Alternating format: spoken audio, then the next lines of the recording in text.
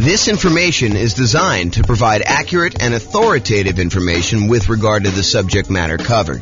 It is offered with the understanding that the presenters are not engaged in rendering legal, accounting, or other professional services.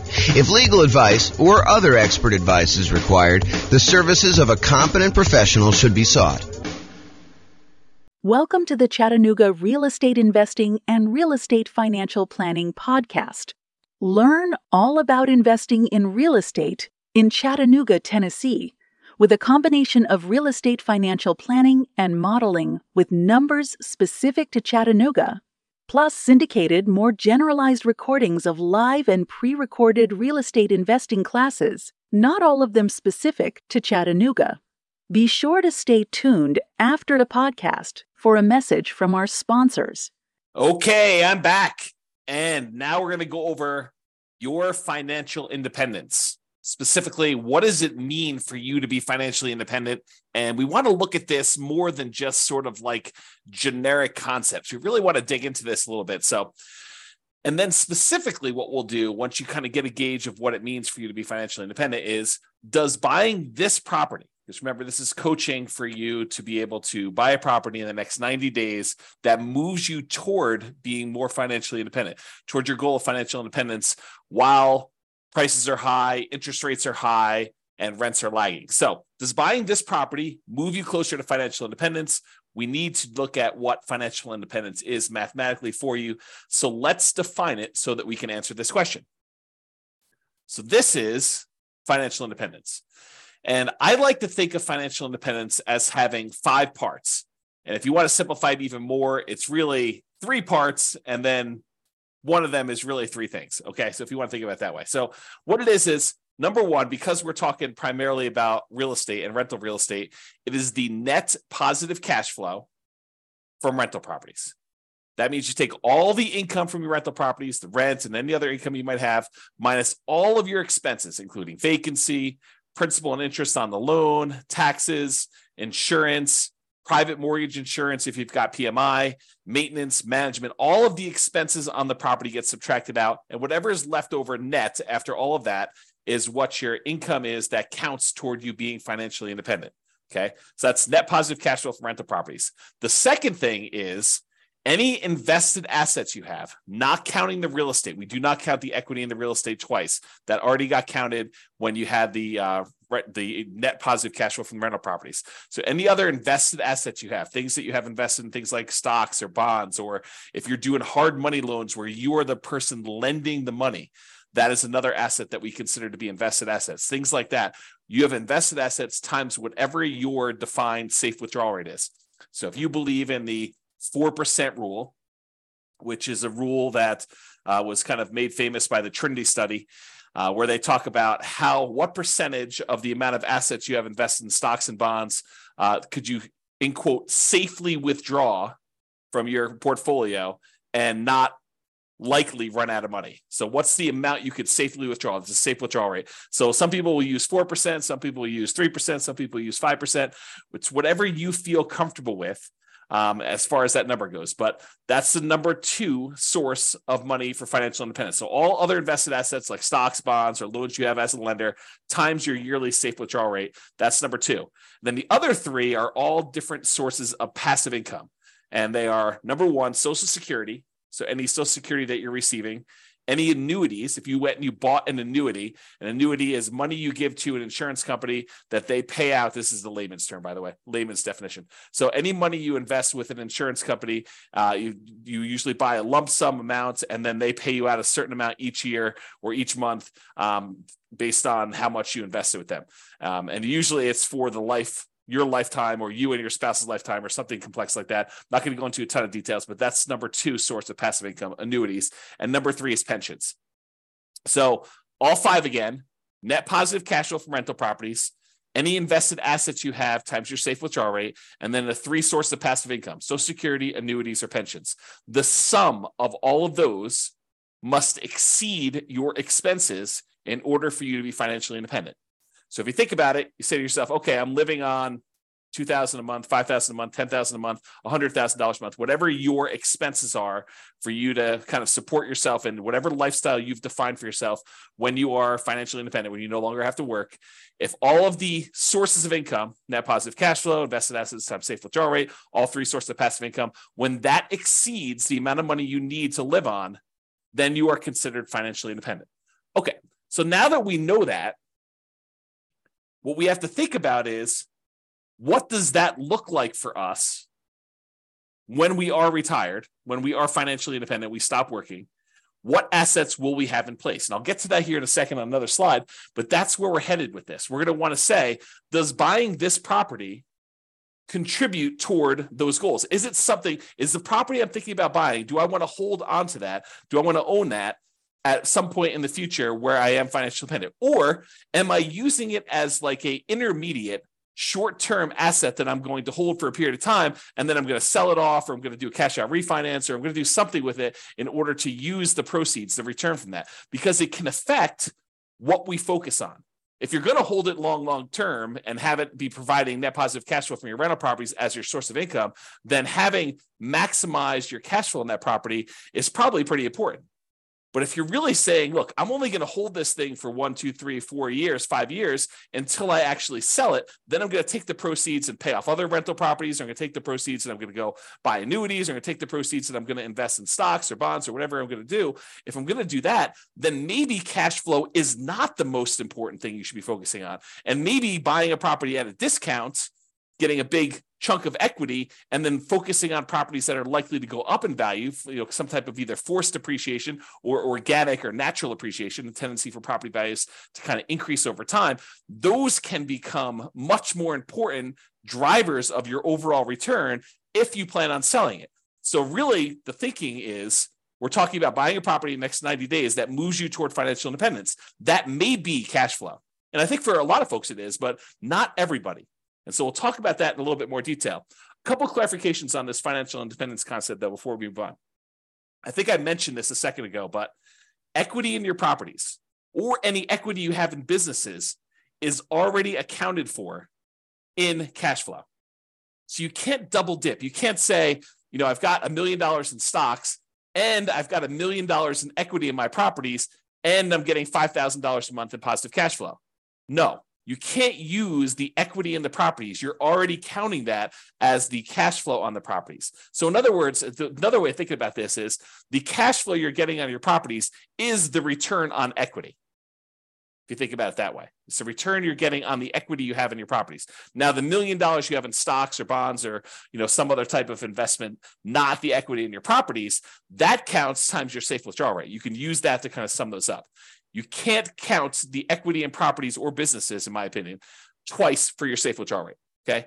Any payments on loans you've made, so if you're the lender, if you're being a hard money lender and people are coming to you and they're borrowing money from you and you're loaning them money so they can go buy fix and flips and you're getting 6, 7, 8, 9, 10, 12, 15% return, whatever it is, 18% return on your money, then that is not, you can't count the 12% you're getting on that. You don't do it that way. You count the loans as part of your overall invested portfolio, and you use that safe withdrawal rate on that money. So even if you're earning 10, 12, 15%, whatever it is on making these hard money loans, you're still using the 3, 4, 5% safe withdrawal rate number in order to determine how that counts towards you being financially independent. Then the last kind of comment I have in here for clarification is dividends are also part of your invested assets. So like you can count those separately or in addition. That already counts as part of your overall return you're earning on that money in stock market or bonds, or, if you're not getting really dividends on bonds, you're probably getting interest payments, but you get the idea. Okay. So those are some clarifications on that. Okay. So now that we've kind of talked about what the definition of financial independence is, I'm going to step back and we're going to talk about two different kind of parallel paths. One is what I call phases of financial independence. It kind of tells you what phase you're in on your journey to becoming fully financially independent. And then I have stages. And the stages I borrowed from, I think it's, what is the name of the website? I have it linked up here. I'll tell you what it is in a second. The phases of financial independence, though, is sort of like my concept. The other ones are ones we got from the internet, and I'll show you where those are. I think it's Wallet Burst, if I'm not mistaken. So, okay, so phases of financial independence. financial independence phase one. This is when you're working toward having the absolute minimum you need to consider yourself financially independent. If you say to yourself, okay, if everything got really, really ugly and I had to quit my job because I just couldn't stand it anymore, or I lost my job, how much would I need in order to live at the bare minimum level? This is sort of like, you're not doing all the vacations you want to do. This is sort of like, just barely getting by with how much you need for food and clothing and insurance and taxes and all the other stuff you need, but just the bare minimum to kind of scrape by. That's minimal financial independence, what I might call the minimum target monthly income in retirement. That's sort of the way I think about it. It's like, how much at a minimum would you need monthly in order to live your kind of just scrape by? What some people might call like lean financial independence, retire early. So phase one is when you're working toward having enough money where you would be financially independent with a minimum amount. So you're not there yet in phase one. You're working toward that. Phase two is you've achieved enough to have the minimum. So you've successfully achieved the minimum target monthly income in retirement, enough assets between rent on, the net positive cash flow on all your rental properties and any invested assets have safe withdrawal rate or any of the passive income sources, Social Security, pensions, or annuities. The sum of all of those meets your minimum threshold. That's the point where you get to where you're like, okay, I could take a sigh of relief. And if something really bad happened, I have enough to kind of scrape by.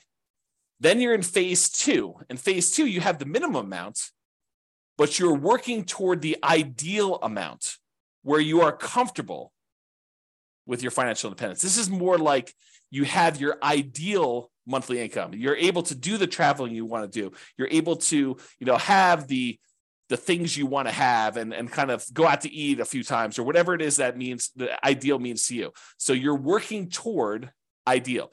You've achieved minimum. You're working toward ideal. That's phase two.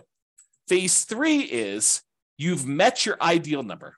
You've achieved the ideal number where you have enough coming in, where you are very comfortable. Some people might call that fat fire, where you're very, very comfortable and you have that, but you're working toward having a margin of safety for your ideal lifestyle. Because if the stock market declined or real estate values and rents went down or expenses on the properties went up or vacancy went way up because you have another pandemic or something like that, you could actually dip below your ideal and not quite have enough. So in phase three, you've achieved your ideal, but we're working toward you having a margin of safety such that if the market goes against you, you don't have to retrench your lifestyle. You don't have to reduce your lifestyle.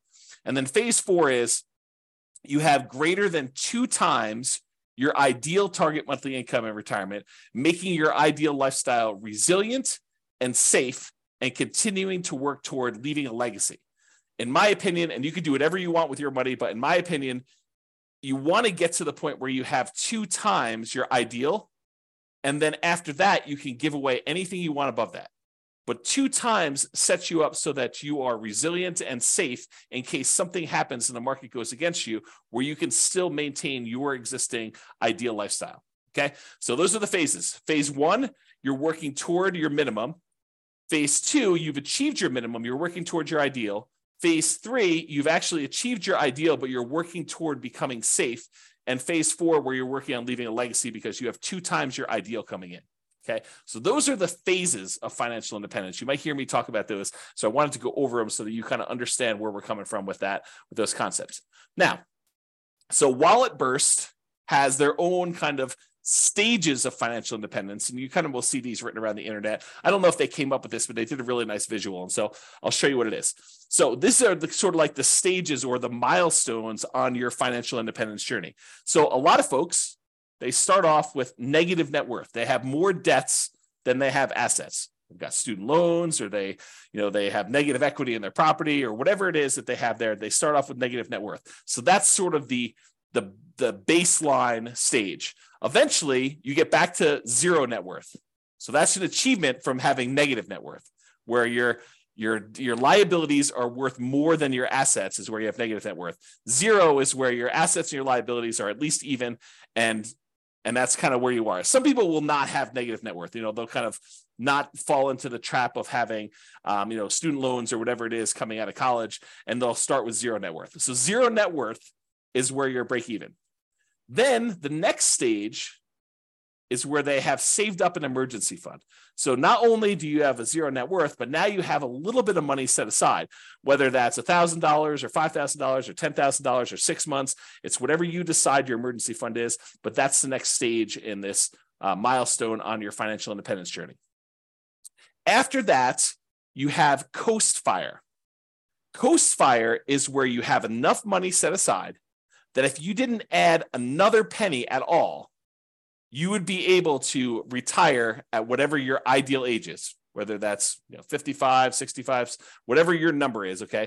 But when you're at Coast Fire, when you've achieved Coast Fire, you have enough assets, rental properties, stuff invested in stocks or bonds or whatever it is, you have the safe withdrawal rate, all the passive income stuff, all those combined, such that if you just let them grow for the next 5, 10, 15, 20, whatever number of time it is until you're at your point where you want to be financially independent, if you just let the current assets you have grow, you would be financially independent. That's what Coast Fire is, because you can kind of coast into financial independence, retire early based on the assets you already have. You don't need to save anymore. It's another way of me saying that, okay? So then you could just live off of whatever you have coming in from your job. So you no longer have to, be working a really high-end job in order to have all this income coming in. If you want to simplify your life and go work at someplace with less stress or that you would enjoy more, you know that you have enough assets so that if you just spent the money you earned, the assets would eventually grow and they'd be able to provide you with financial independence. You're not spending any of the proceeds from your investments with Coast Fire,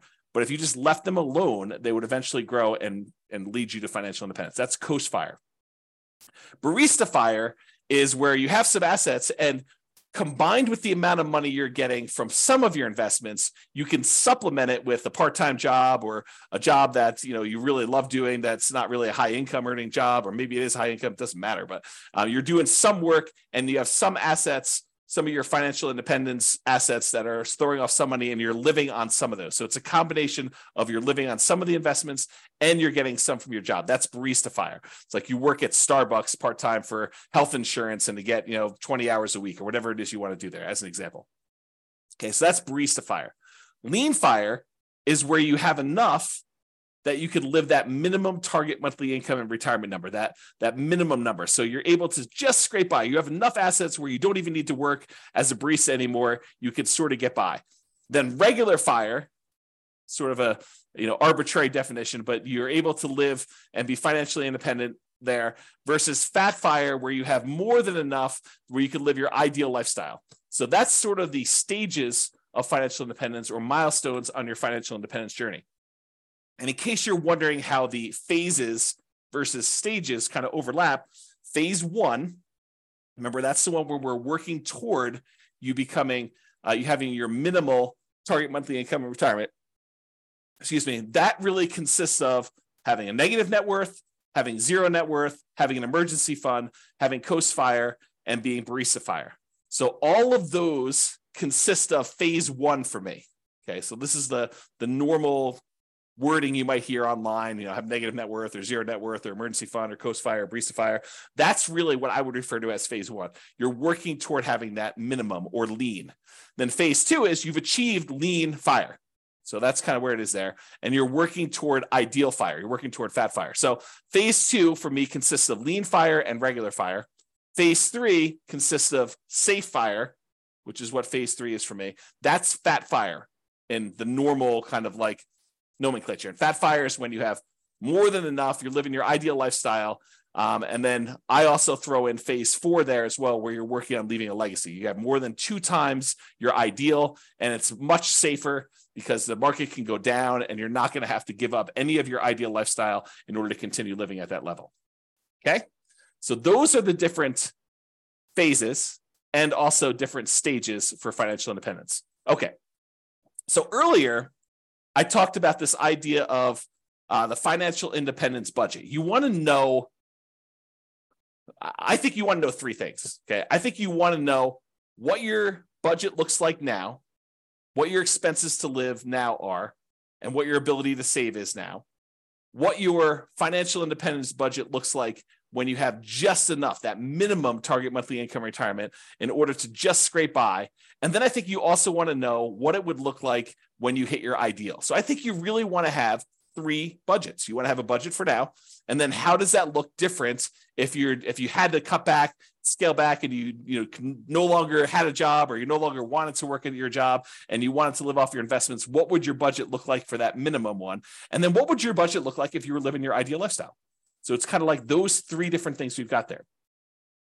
So we want to look at all of those to find out what your numbers are. And then once you have your numbers, we understand what your expenses are for each one of those. Then I think, in my opinion, you want to know what investments you need to support you at each of those levels. So right now you can write out whatever investments you have, right? That's your current budget. But eventually you want to get to that point where you're at your minimum target monthly income retirement, that kind of minimum you need. And then what investments do you think you would have at that point? How many rentals would you have? Are they free and clear? How much money in cash flow are they producing? How much is property 1 producing? How much is property 2 producing? How much is property 3 producing? How much is property 7 producing? However many you have. How much money do you have invested in stocks or bonds? What's the allocation mix? Do you have 50% in stocks, 50% in bonds? What percentage do you have in each? And then what's your safe withdrawal rate number for that? How much money do you think you'll get for Social Security? And when does that start? How much money are you getting from your annuities? Or how much money do you have for a pension? Not everyone has a pension, but how much money are you getting from each of those different sources so that you can see when I am at my minimum target monthly income in retirement, when I'm at that kind of lean fire number, what does my expense budget, my budget of expenses look like? And then what do my assets look like that will support me there? Then once you have that, and you do the same thing for ideal, right? You go look at whatever your ideal one is, you say, what assets would I have for each one of those? But once you get to that point, okay, I think when I get to my minimum target monthly income, I'm going to have 3 free and clear properties and $500,000 in stocks and bonds in whatever split I've got, 80-20 with 80% being in stocks, or whatever it makes sense for you times your safe withdrawal rate. I'm going to have a little bit coming in from Social Security, but that's not going to start until I'm age, whatever it is, 65. And then I don't have any annuities and I don't have any pension. It's a probably pretty common sort of setup. You've got some real estate, you got some money invested in stocks and bonds, and then you've got, nothing in, maybe a little in Social Security from your job, but probably not a pension, probably not any annuities, or maybe a different. So you go look at whatever you would need for that. And then you say, okay, where am I short? Right now I've got 2 rental properties, or I've got 6, but their cash flow is really poor. It's $100 or $200 a month when I really need to have $3,000 a month produced by these things. So I need to get to the point where I've got 6 now, but I need 3 and free and clear. And so the plan will be, which ones are you keeping, or are you going to sell all 6 and buy 3 new ones? You need to know, which ones are the ones that I'm going to pay off, and which ones am I using as sort of like rocket boosters to get me to the point where I could take the money, the proceeds from the ones that I've gained some equity in because the property value has gone up and I paid down the loan. I'm going to take that, pay all the expenses on selling it, take that money and pay off the ones that I have there in order to get to the point where it's my minimum target monthly income or my ideal. So really what you're looking to do is you're looking to determine what's your budget now, what's your budget when you're at that minimum target monthly income or lean fire, what's that budget when you're at your ideal target monthly income in retirement or fat fire, and what are the assets, what's the financial independence assets distribution, the allocation you have for each of those levels. What is it right now? What will it be when you're at that minimum? And what will it be when you're at that ideal? And you want to plan for that. Then the question to ask is, does the property I'm looking to buy right now move me toward that goal? If you're at, you're working toward your minimum, does it get me closer to that minimum target monthly income retirement? Is the property I'm buying one that I'm going to use as a rocket booster to pay off other properties because I'm not going to keep this to be free and clear? Or is this one of the ones that I want to ultimately pay off and keep long-term? It's kind of, what are you thinking with that property? What is it going to be for you? So that's what you want to be thinking about. And you want to do the same for ideal. Okay. And to help you, I've got a ultimate financial independence retire early budget. And it really is 3 budgets in one. It's got your current list of all your expenses, your minimum, that's your minimum target monthly income, your ideal. And then at the end, it will allow you to put in kind of your current annuity, Social Security, pensions, and net rental property cash flow. And it will tell you how much you need in stocks and bonds at whatever safe withdrawal rate you put in order to make up the difference In some cases, it's zero because you're already there, right? And then it will do the same for your current, your minimum, and your ideal. And I probably will do a whole separate video walking you through how to use this budget. But your homework is to do the budget because you want to know, where am I now? What's my minimum? What's my ideal? And then does buying this new property move me toward that goal? Because one of the worst things we could do, maybe it's not the worst thing we do, but it's up there. One of the worst things we could do is we could buy a property that doesn't actually move us toward our goal. Maybe it's a property that cash flows, but maybe we don't need cash flow right now. Maybe what we really need to do is be paying off this other property. And maybe we shouldn't be focusing just in on cash flow if we can get an overall return higher if we look at all of the other aspects and not just focus on cash flow. Just as an example, imagine you're in a market where you have really good cash flow. Let's call it $200 a month on a reasonable down payment. But you could go invest in a different property where, and that market where you have $200 a month in cash flow does not appreciate. It's a market that historically has seen very low or no appreciation. You only are getting cash flow on that property and some maybe debt pay down and some depreciation, but you're not really getting appreciation at all. The tendency of property values to go up. Okay. So you're not really seeing that. Or you can go to another market where maybe that has break-even cash flow or $50 a month positive cash flow, something that's much smaller, but the overall return is much greater because you're seeing appreciation. Maybe you're able to even buy it at a discount and capture $10,000, $20,000, $30,000 or whatever it is that you're able to buy it at a big discount. And that could make up for a lot of positive cash flow, especially if you have a really short time horizon. Okay. So I'm just having you start to think about this as we go. And if you need coaching and help on this, that's what we're here for. That's why it's a coaching program and not just a class, of course, right? So if you need help with that, that's what we're going to be discussing in the things if you need help with it. So the idea though is to look at your property and decide, does this move me toward financial independence, my specific financial independence, your definition, or does it not? And so that's what we're thinking about. And we'll have to do another class and go over this budget and stuff. Okay. So this is a visual from Financial Independence Retire Early Belgium. And I like it. So I'm just going to share it with you because it's a pretty good visual of what's going on here. So they really have you showing you like what's going on today and over time what's happening here. And they have the steps numbered 1 through, I guess, 6 here. And I'll just walk you through. So right now it shows you how much income you have coming in from your work. That's this blue bar. And your income exceeds your expenses. So your expenses are this kind of like yellow bar here. And what they want you to do in step 1 is reduce your expenses. And they want you to reduce your expenses so that you can increase your savings rate. Okay. So step 1 is reduce your expenses to increase this difference between how much you're bringing in and what your expenses are on it. And if you do that, then your expenses go down here and the amount you can save actually increases. Step number 2 is they want you to save for emergencies. So they want you to put some money aside to save for emergencies here. So they go ahead and they say save for emergencies here. And then number 3 is they want you to focus on increasing your income. So step 1, reduce expenses. Step 2, save for some emergencies. Step 3, they want you to increase your income so that the amount you're saving jumps up again. Then you take the amount of money that you've got from increasing your income and reducing your expenses, the larger amount that you're able to set aside, and you invest that efficiently. That's step 4. Okay, so they're telling you invest that. Step 5 is once you reach 25 times your annual expenses, then you are financially independent. And that's based on safe withdrawal rate. That's a 4% safe withdrawal rate. Because 4% is really 25 times your expenses. So, if your expenses are, $20,000 a year, then you only need to save, my math is right, what is that, 800,000? If you have $1 million, that's $40,000 a year. Okay.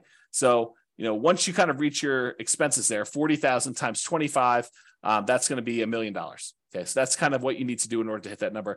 If you're financially independent, once you reach that, then you can live from your investment returns. There's no need to work anymore because their portfolio income now exceeds or matches the amount of expenses you have there. Okay, so that's what it's showing you visually, which I think is a good visual. Now realize, some of this stuff we might do with real estate, right? We may not be investing efficiently in stocks or something like that. And the 25 times, because we're not using the safe withdrawal rate, the numbers are going to be different. So we got to take into account the net cash flow on all of our rental properties after all expenses, plus any money we have invested times that safe withdrawal rate, plus all three other sources of those passive income, the Social Security, the annuities, and the pension. And then the combination of all of those combined, if those exceed your expenses, then you're financially independent, according to my definition.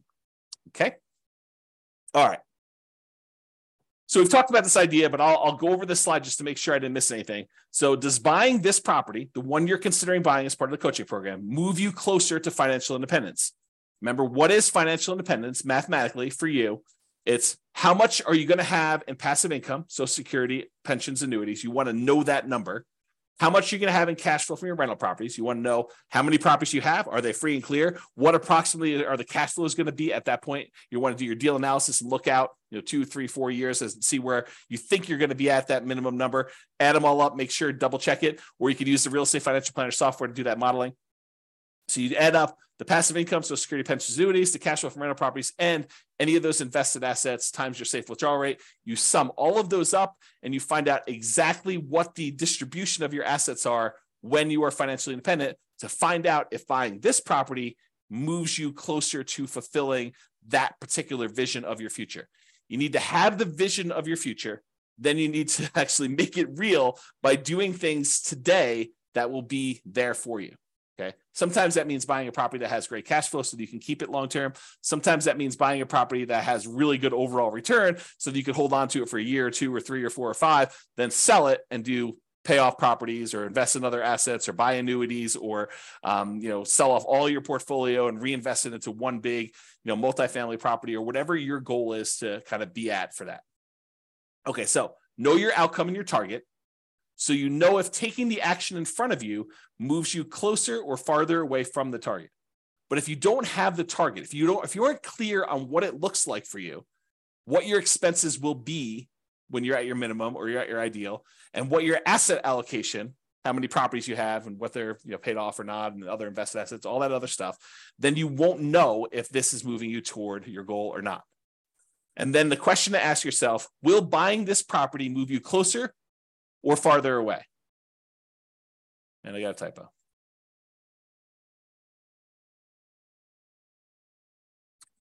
Or farther away. Okay, resuming. Okay. And if it's going to be farther away, should you wait? Should you wait for a better deal? And I'll do this analysis again. I'll do another special module probably once I get through the core 20 modules where I show you what the impact of waiting is. And I'll do the extreme waiting. I'll do the waiting of you save up money and buy properties all cash. Okay. And we'll show you what the penalty is for waiting. For most of you, it's not as bad as you think. And so waiting is not a bad thing to do. If it makes sense for you to kind of save up a little bit more, then that's not the worst thing in the world. It doesn't penalize you as much as you might think. And I'll show you exact numbers on that. Okay.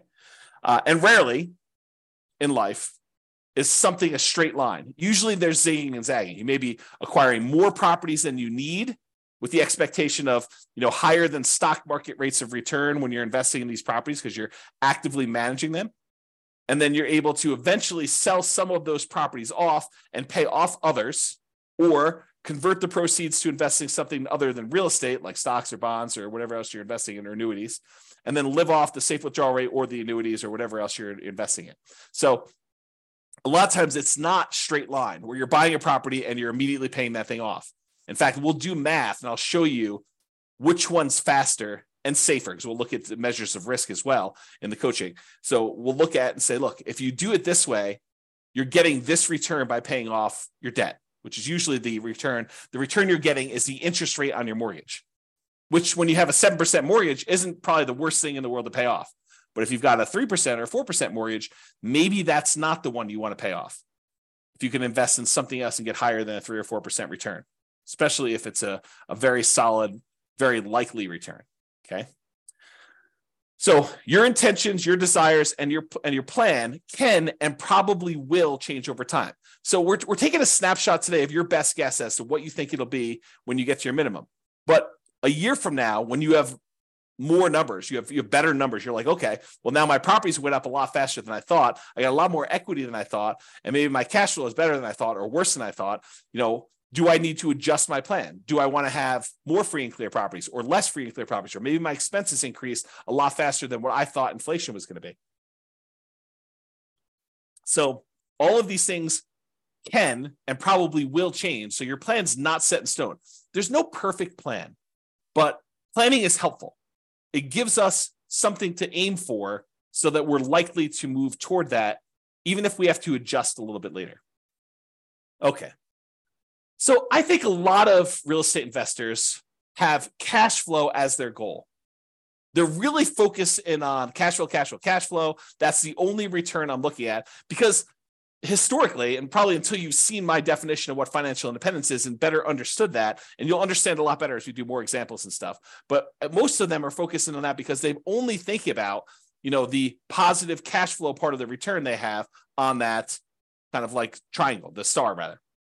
So they look at it and they're like, hey, look, I'm getting this cash flow part of it. That's the only one I'm focused on. So I really need to focus on positive cash flow when I'm buying these properties.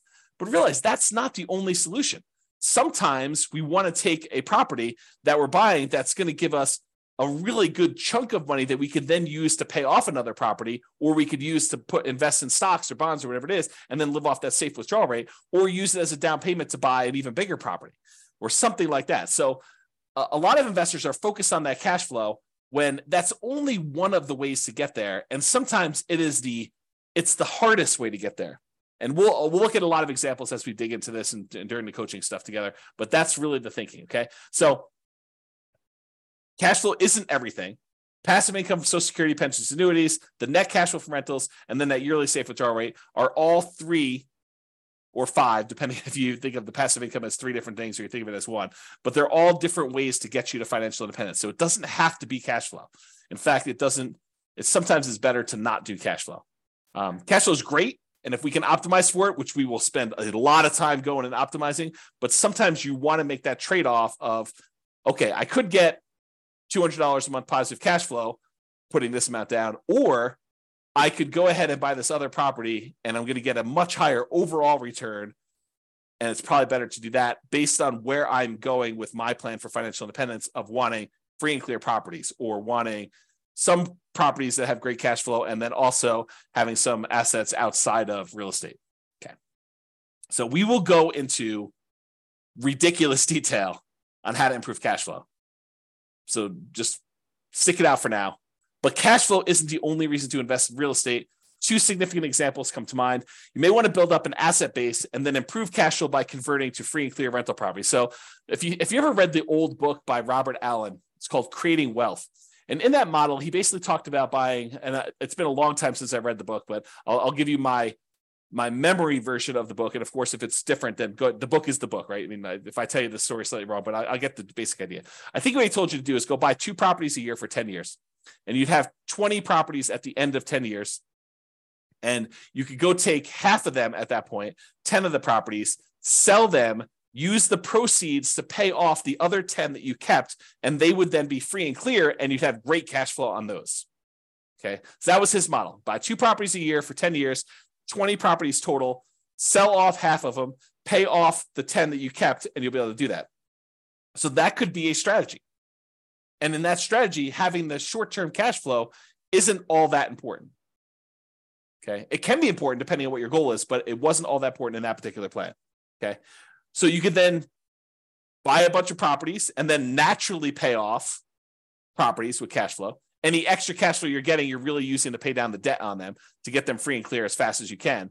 Or you take the extra cash flow you've got on the properties and you invest it in something else, stocks or bonds or whatever, let that grow at 6, 7, 8, 9, 10%, whatever you're able to get in the stock market, that you feel comfortable with. And then you could take the proceeds from that and use that to pay off 3 or 4 or 5% mortgages that you have saved up. And if you're getting a higher return on keeping the money invested in the stock market, then it's actually faster to keep the money invested in the stock market until you have enough to completely pay off the mortgage than to take the money, pay off the mortgage at 3 or 4 or 5, 6%, when you could be earning 6, 7, 8, 9, 10%, whatever it is that you're able to earn on the other investments that are not real estate. Okay. So some thoughts there. Or you may want to grow your assets with real estate, then convert those assets to annuities or yearly safe withdrawal rate on invested assets. We talked about that idea. You want to go and say, okay, I'm going to buy 10 properties over the next 10 years. So I'm going to move into each one, live there for a year as a nomad, and then, put low down, 5% down, buy a property, convert that to a rental, and repeat that process until I have 10 rentals that I put 5% down on each. And then at the end of that, I'm going to take all of them and I'm going to sell them off, take the big chunk of money that I have accumulated from the property values going up and the loans being paid down and whatever little cash flow I had, if any, by doing that strategy, and take that big lump sum of money, invest it in the stock market and bonds, and live off that as a safe withdrawal rate, or take that big chunk of money and buy yourself annuities so that you have an insurance product that you have longevity with, and you're not going to run out of money by having your money invested as annuity, because that's for your life, the duration of your lifetime. Okay. All right. So let's now talk about why building up your assets and why the first $100,000 is the hardest to acquire. And then we're going to return to real estate for building up your asset base. So I'm going to kind of diverge for a second, talk about why the first $100,000 is the hardest. And we'll go into detail on that, and then we'll return to real estate. So first 100K is the hardest. So Charlie Munger, who is Warren Buffett's partner, there's a quote from Janet Lowe in Damn Right, Behind the Scenes with Berkshire Hathaway billionaire Charlie Munger. So here's the quote. Charlie Munger has said that accumulating the first $100,000 from a standing start with no seed money is the most difficult part of building wealth. So this is me commenting now. So he's basically telling you that first $100,000 that you take the time to acquire is the absolute most difficult part of building wealth. You got to do the first one. In a lot of cases, buying that first owner-occupant property with nothing down, or 3% down, or 3.5% down FHA, or 5% down conventional loan, moving in there, living there for a year or two, and then converting that one to a rental when you finally saved up to buy the next property with nothing down again, do a VA or USDA loan if you hadn't done one before, or saving up 3% down and doing your your conventional loan, or doing 3.5% down FHA to buy a single family home or a duplex or a triplex or a fourplex, and kind of repeating this process until you get to the point where you've now got $100,000 in equity. You need to do whatever it takes in order to get there. That's what he's basically telling you. And he's talking about stocks, but I've converted it to real estate for you. Okay. I'm going to continue with the quote. Making the first million was the next big hurdle. So all the kind of math we're going to talk about here about earning your first 100K and then using that to kind of build up to $1 million, that applies when you get to $1 million and you're trying to grow to 2 million or 3 million or 4 million or 5 million or 10 million or whatever your number is there. Okay. So to continue with the quote, to do that, a person must consistently underspend his income. You need to be saving money. And I'll continue with the quote. Getting wealthy, he explains, is like rolling a snowball. It helps to start on the top of a long hill, start early, and try to roll that snowball for a very long time. The longer you have where you're investing and you've got this money working for you, the better off you're going to be. Okay. So here's another quote from Charlie Munger. Same idea though. The first 100,000 is a bitch, but you got to do it. I don't care what you have to do. If it means walking everywhere and not eating anything that wasn't purchased with a coupon, find a way to get your hands on $100,000. After that, you can ease off the gas a little bit. Okay. So do whatever it takes in order to get that kind of lump sum, that seed capital of $100,000 to be able to start from there. And then you can kind of grow it. So this is going to show you if you were investing $10,000 per year at 7% interest, and I assume that you added the $10,000 the last day of the year or the first day of the next year, if you want to even think about it that way. And so in year one, at the end of year one, you put $10,000 in. So you didn't earn any interest on the money in that first year. But then in year two, you earned $700, 7% on the $10,000 in interest, and you added another $10,000 at the end. Okay, so in year two, at the end, you have $20,700. In year three, you have about $32,000 and change.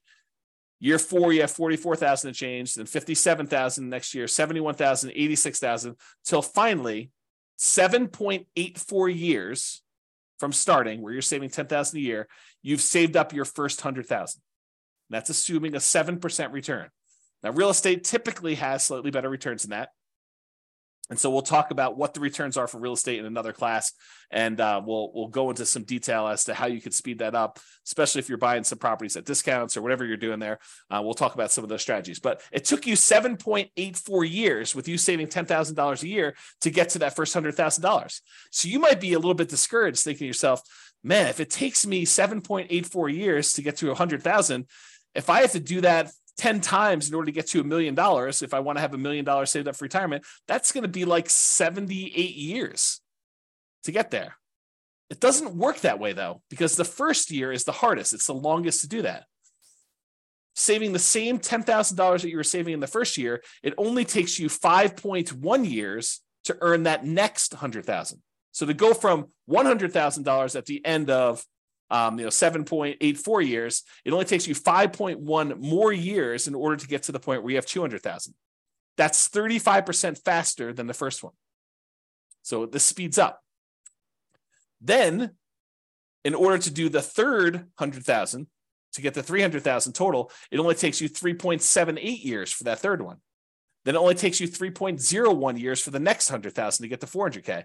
Then it only takes you 2.5 years in order to get to 2.5 to get to 500,000. So it's getting progressively faster. You went from 7.84 years for the first 100K to 2.5 years in order to get that 400 to 500 growth.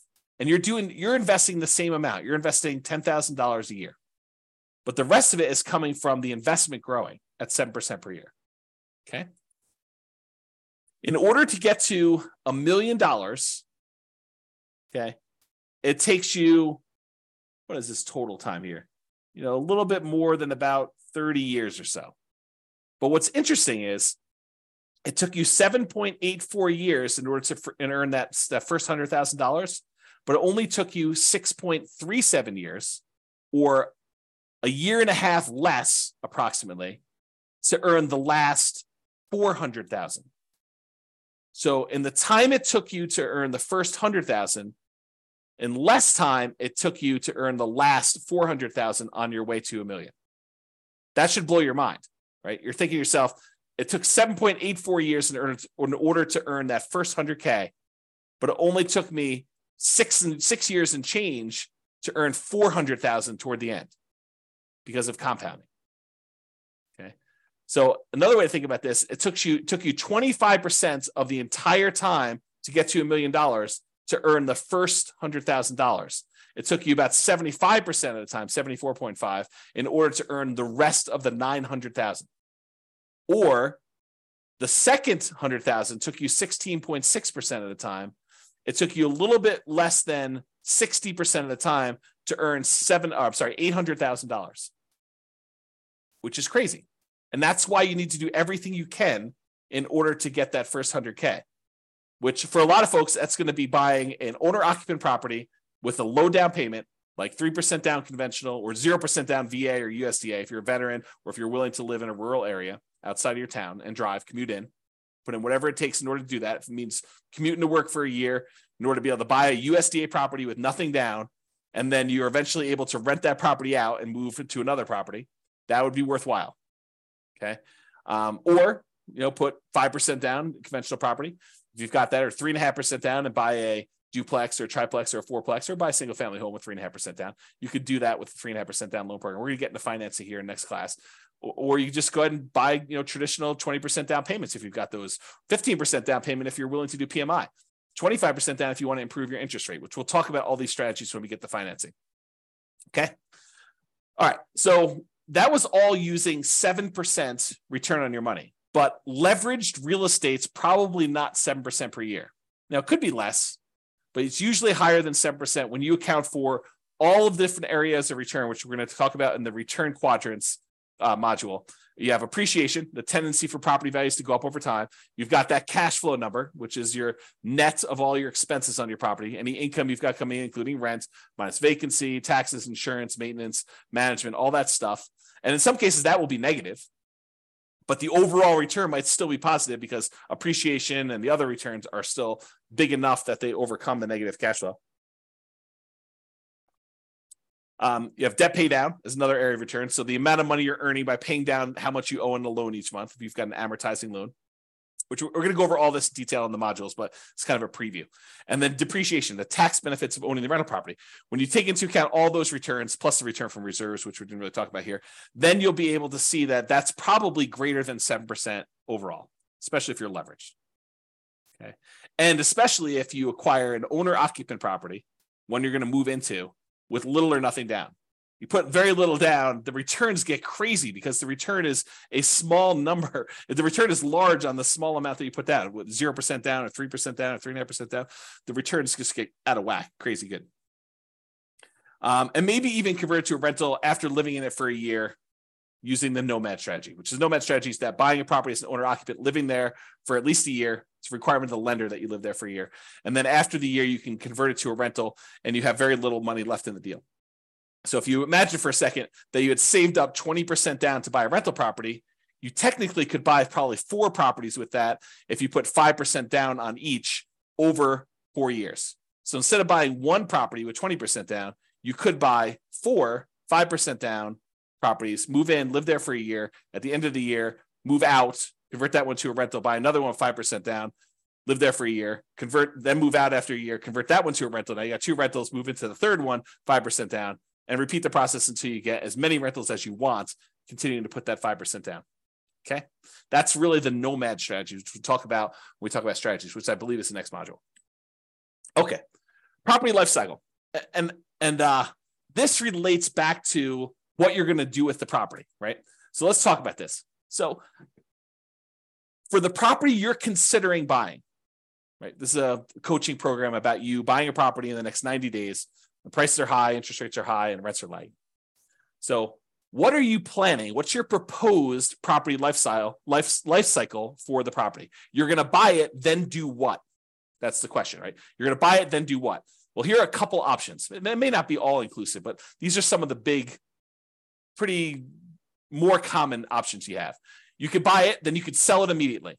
For example, let's say you want to flip a property to fund reinvestment or to pay off other properties.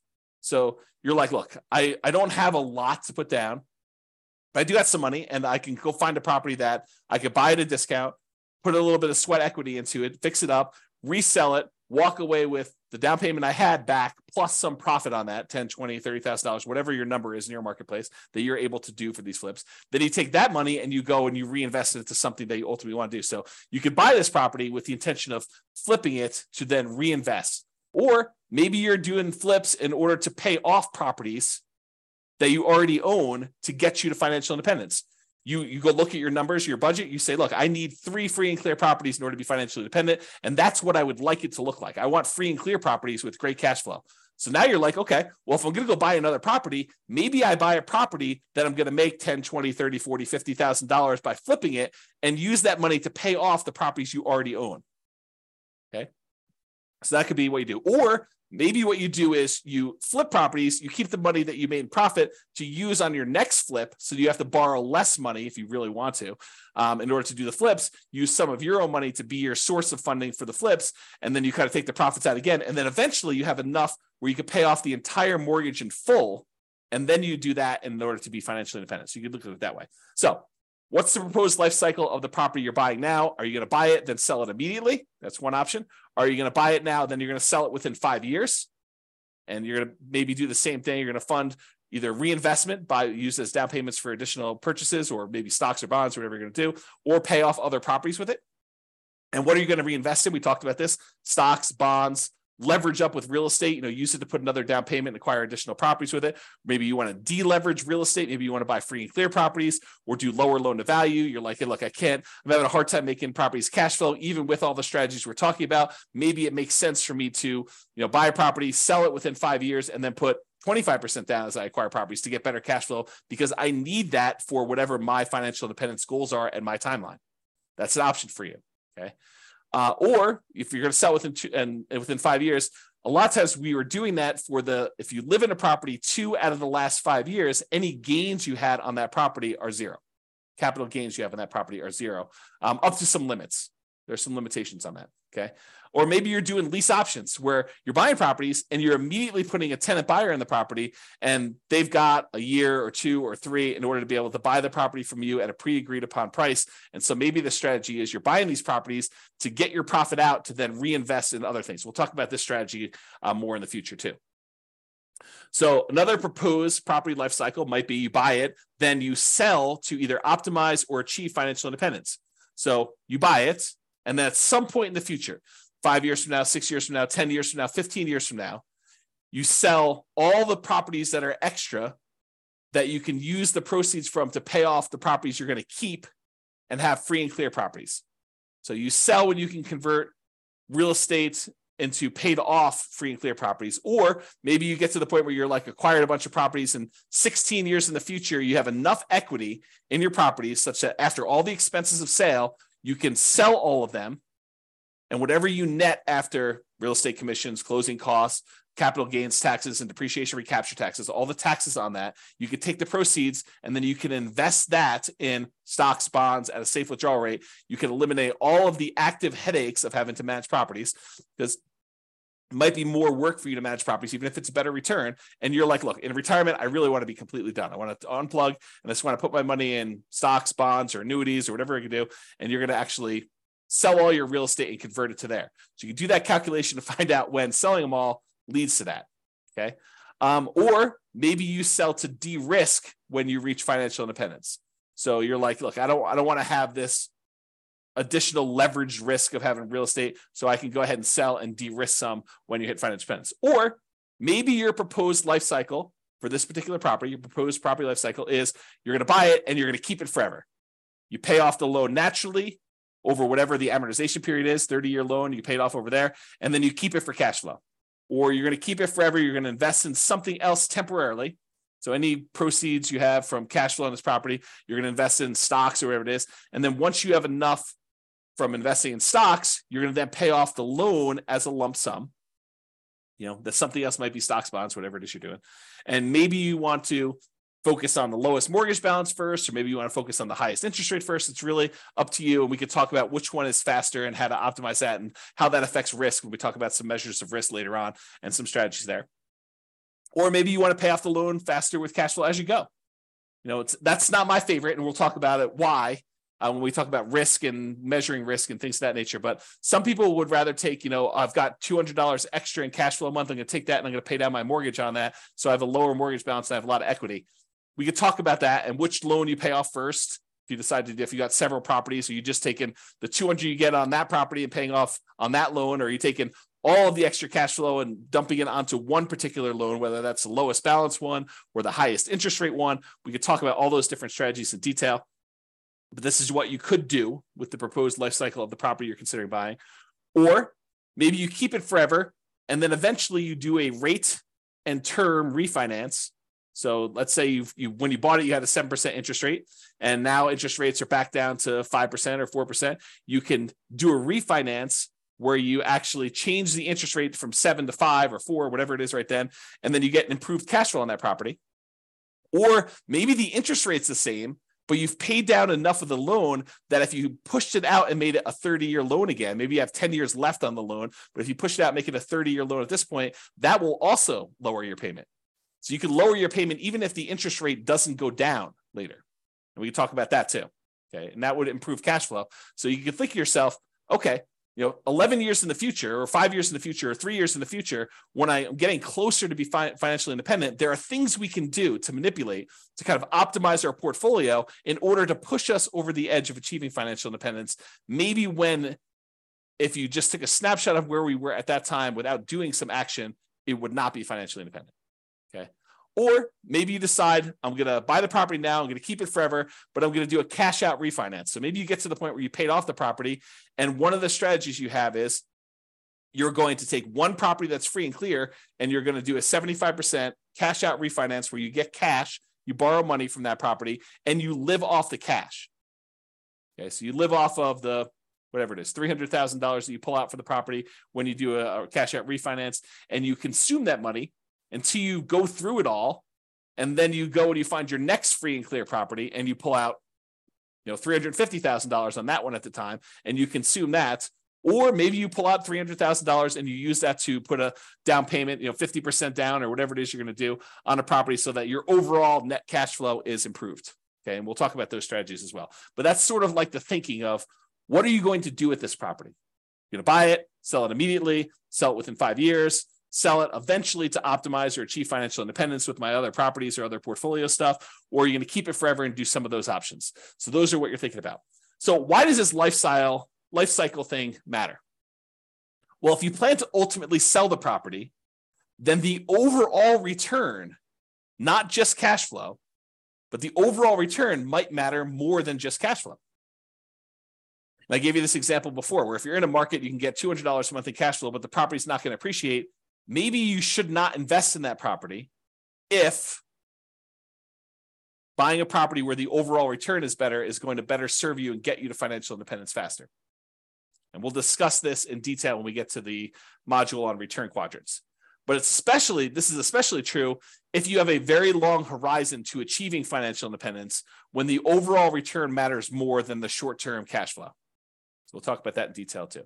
If you plan to keep the property, you're not going to sell it, then optimizing for cash flow might be the primary goal. You might be looking for a property that has really good cap rate, because cap rate's ultimately going to be what the cash flow on the property is going to be once the property is paid off. Okay.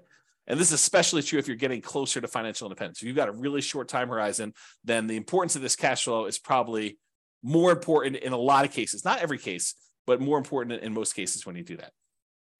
Okay.